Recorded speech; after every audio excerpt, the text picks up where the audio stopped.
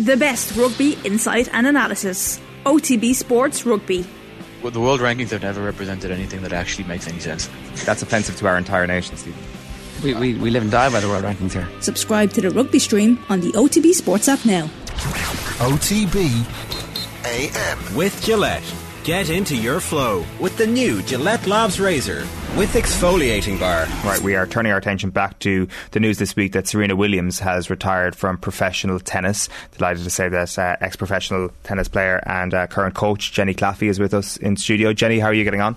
Yeah, very good. Yeah, some disappointing news this week to hear the retirement of Serena Williams anyway. Sad day for tennis. But I was just going to ask, like, is your initial disappointment based on the fact that she won't get to the record now? Is it based on the fact that it's just the end of a great career, or what informs that disappointment? I think it's an end of an era for tennis. You know, the Williams sisters, well, Serena Williams leaving the game, you know, what an iconic athlete she has been for the last 2 decades. You know, she has transcended the sport and impacted so many people across the world, and as her legacy will continue for generations to come. So I think based on that, it's very sad day for tennis, as I said, but then also for the game, missing that big star in the women's game is going to be a big loss. How visible was that impact when you were coming through the professional ranks on what she had in the game? I'm not sure, does that come across stylistically or in other ways, but how did you measure that impact? When I was growing up, when I was playing, she was a complete idol for me. You know, the way I based my game was on her style. Like she was such an athletic woman. I wanted to be that strong and powerful like her. Her strokes were so powerful. Her serve was really big. You know, I wanted to be just like her growing up, and you could see she was so dominant in the game. And kind of when she came onto the tour in the 90s, I was just a kid then, so I followed her progress the whole way through my playing career and always looked up to her. So, you know, she's just an incredible athlete and an amazing tennis player. What defined her game? Her on court, her serve, I'd say, was the biggest factor in her game, closely led by her forehand, I'd say, but her serve was just so dominant in the game. And when they came onto the tour, I said they revolutionised the women's game. They brought this power, the Williams, they brought this power game style of tennis. With the serve, she revolutionised it with the fact that she was winning so many points with serve, you know, this unreturnable serves from oppositions.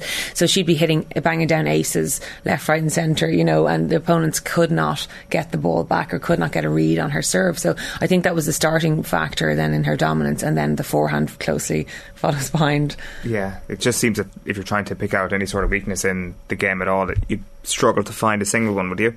Yeah, I was saying her weaknesses, possibly if you had to pick one, would have been maybe fitness and footwork, you know, but her anticipation skills were so good that she got away with her footwork not being maybe the best in the world. And maybe she struggled a little bit when she had injuries coming back to the game. Her fitness was a bit of an issue, and some players were able to exploit that, but not that many. Thought it was nice as well here in how she spoke about Venus and saying that if there was no Venus, there was no Serena, that the two of them really drove each other on. Yeah, I think that was a massive factor in Serena's success. Like, there was a few environmental factors, and that definitely was one of them. The fact that Venus was the leader and she was in her shadows, and you could see when she was growing up that she always wanted to be better than Venus, so that drove her. And she admitted herself that she learned a lot from her mistakes and her losses, Venus, when she was playing on the tour. So she got to almost jump to the scene with all that experience as if she had played it herself. So she was a massive factor in her success. And the fact that they're sisters, they're both powerhouses, I think it shed such a light on tennis for people that maybe never even watched the game before. You know, that you're like, wow, like these sisters doing this and they're the best at it. You know, I think at that point is when a lot of people paid attention to tennis that maybe hadn't really had a massive interest before. Yeah, it's cool the fact that like these two sisters came along at the same time, pretty much. Like Venus joined the tour only a year before Serena, and then they completely changed the game and took over. For the past 2 decades, they have been dominating the tennis game. You know, I think Serena has 23 Grand Slams and Venus has 7. Like, that's 30 Grand Slams plus 16 in doubles together. You know, nearly 50 Grand Slams between them in the family. Like, what an amazing achievement. So it also kind of like brings to light this interesting conversation where, you know, some sports people need a great rival. Like, say in the men's game, people are like, you know, it was only brilliant because you had Nadal to match your Federer and then Djokovic to a later extent. It doesn't seem like the women's game suffered all that much for there being an unrivaled superstar in the game. People were tuning in to watch one person. Yeah, it's incredible that has happened, and it's probably something that we're never going to see again in the women's tennis game, like a star like that who can dominate for so long. But the two of them definitely, I think, drove each other on, and it was great to see this rival. But I always felt there was a kind of a level of awkwardness when they played each other, because the matches always seemed to be quite subdued when they play each other in a Grand Slam final or in any big stage, because you know who was going to win. And in the beginning it was always Venus, and then once Serena beat her, I think she pretty much had the beating over then, and she rose to that stardom and stayed at the top the whole time. When you mentioned there a few minutes ago about her style and the power game that she brought to proceedings, what was the knock-on impact for a generation of tennis players? Like, was there a lot of imitators trying to do that exact thing? I know you allude to yourself there, or did it actually have kind of an extra knock-on impact where people were kind of preparing themselves to come up against that power game, and then they therefore had to come up with something new? Yeah, as I mentioned, like, they revolutionised the game in terms of they brought that power game to the tour, whereas then the players had to adapt to that power style. So if you're going to try and beat somebody who plays with that amount of power, you either have to match them and be better than them at it, or you have to be an incredible defender. But if you're not defending well enough, they're just going to pick you apart. Like the Williams, they stay so close to the baseline, take time away from the opponent. It's very difficult to play against somebody who plays like that. But then that has then shaped the game for those past 2 decades. You know, everybody was playing that kind of aggressive game style. Like if you look at the likes of Maria Sharapova, she was a very aggressive player, just like Williams, but Williams is always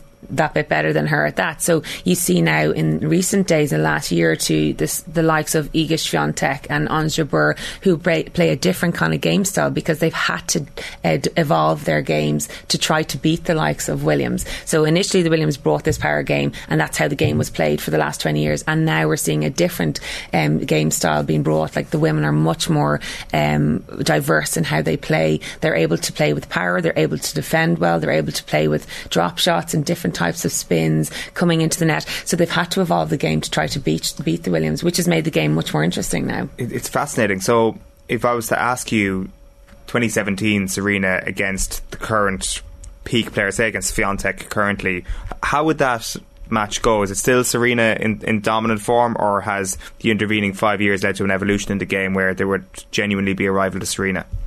That would be a great matchup because they've never actually met each other, either of those players. Yeah, I think that would be a really interesting match to see, because you'd be seeing Swiatek throwing the kitchen sink at her, you know, trying everything against her to try and beat her. But Swiatek is one of those players who's an incredible defender, so she could actually maybe hold Serena back. But I think if we see Serena in full dominance, like, she would just wipe anyone off the court. Yeah, the GOAT is the GOAT, really. There's no denying. It's probably hard to make a case for anybody else. Like, when you were coming through, did you think of playing Serena eventually? Was that part of like your ambitions? Like when you said that she inspired you, did you also think, geez, one day I could get on the same court as her? Yeah, that was part of it. You know, I was thinking that because when I was coming to my peak in my professional career, it would have been a time that she was playing, so it would have been 2015, so she was still dominating the tour at that stage. So the thoughts were there at the back of my mind, if I'm going to win a Grand Slam, I'm going to have to beat Serena Williams. Yeah. And how close did that ever come to happening, or to playing her, I should say? Not close enough. Not close enough. How would you have got on? We would have been very similar game styles. Like, as I said, my game was based around how she played, and I was a power player as well. But she might have had the edge, you know, maybe just had the edge.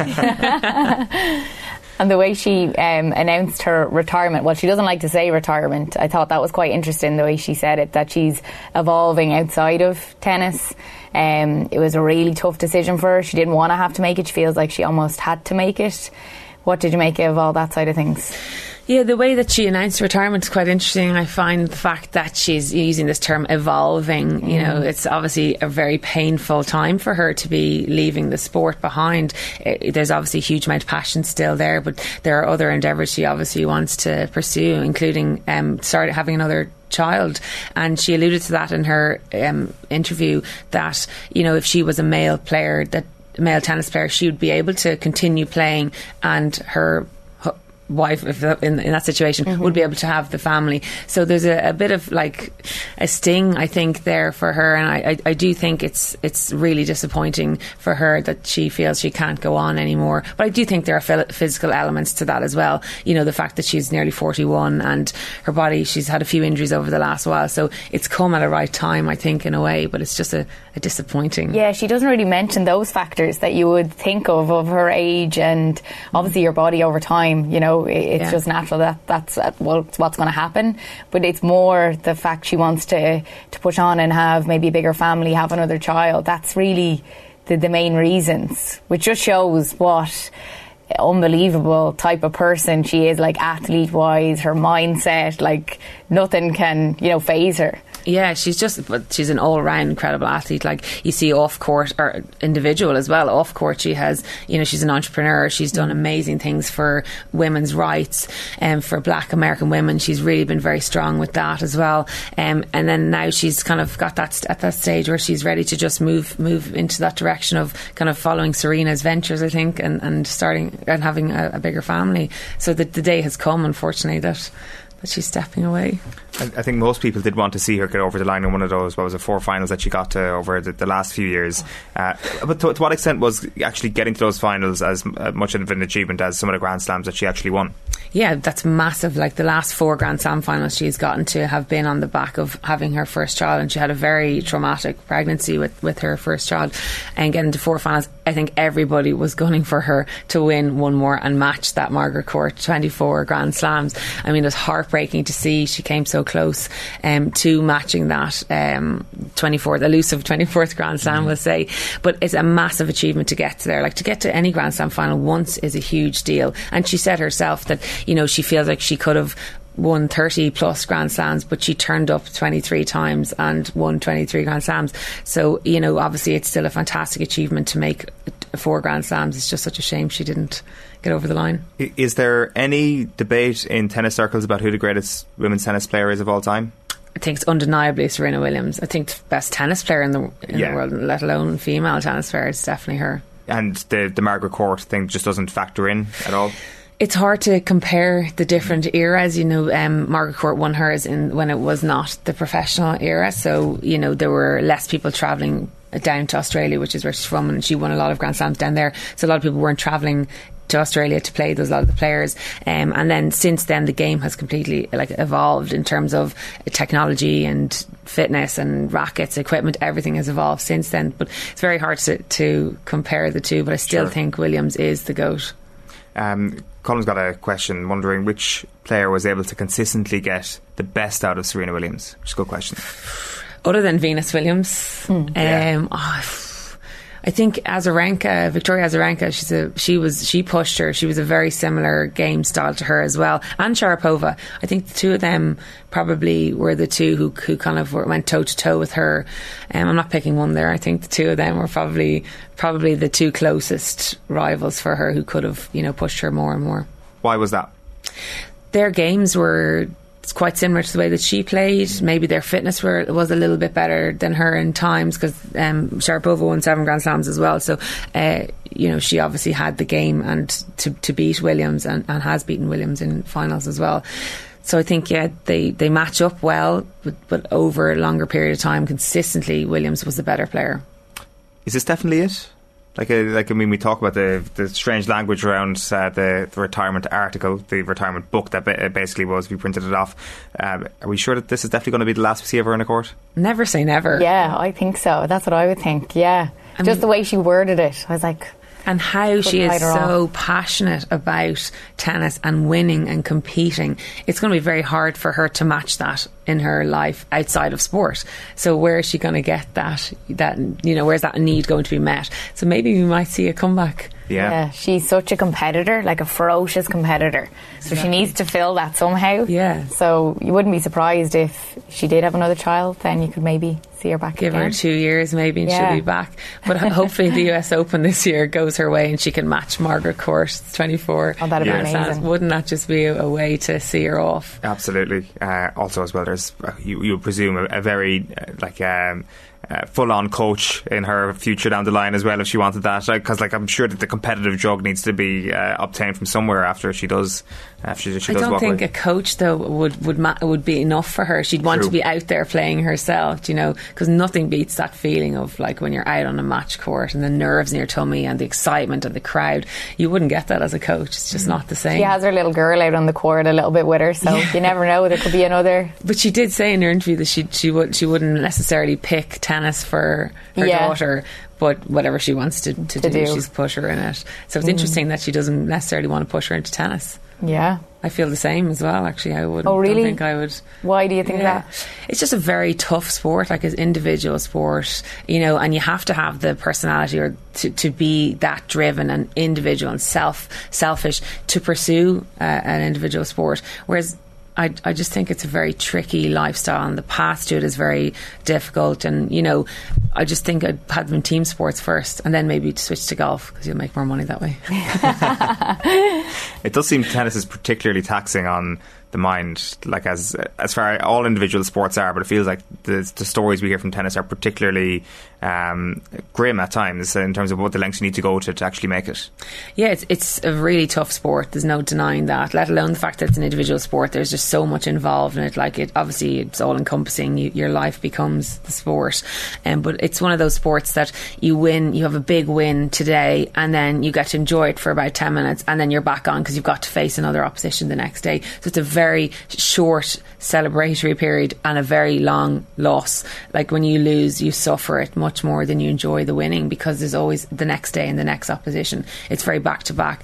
That's what I found really tricky when I played on the tour, was that you win, you come off this and you're elated, and then all of a sudden it's like, okay, I need to prepare for tomorrow, and then they come down. So there's lots of highs and lows in the game, and there seems to be obviously now a lot of injuries which are impacting a lot of players. You hear the how difficult that is, and how you just all of a sudden you're at the top of your game, you get injured, and then you drop off. That's happened to a number of players, and they never regain the same level that they did before. It's just it's a very difficult sport, soul destroying at times. Can it be a lonely sport at times?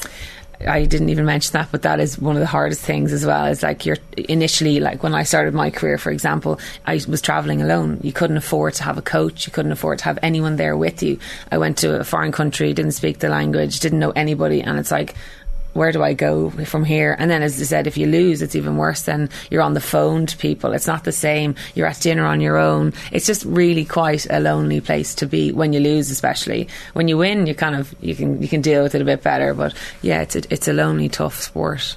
Yeah. Not to put people off the game, though. Brought me so much happy memories as well. Yeah, of course. I think that's probably a pretty good prediction that Serena may not be pushing her kids into the sport too much, unless they could well be just gifted like her as well, and it could be a natural conclusion. Listen, Jenny, great stuff, great insight. Thanks very much for joining us in studio this morning. Thanks, guys. OTB AM with Gillette. Get into your flow with the new Gillette Labs Razor with exfoliating bar.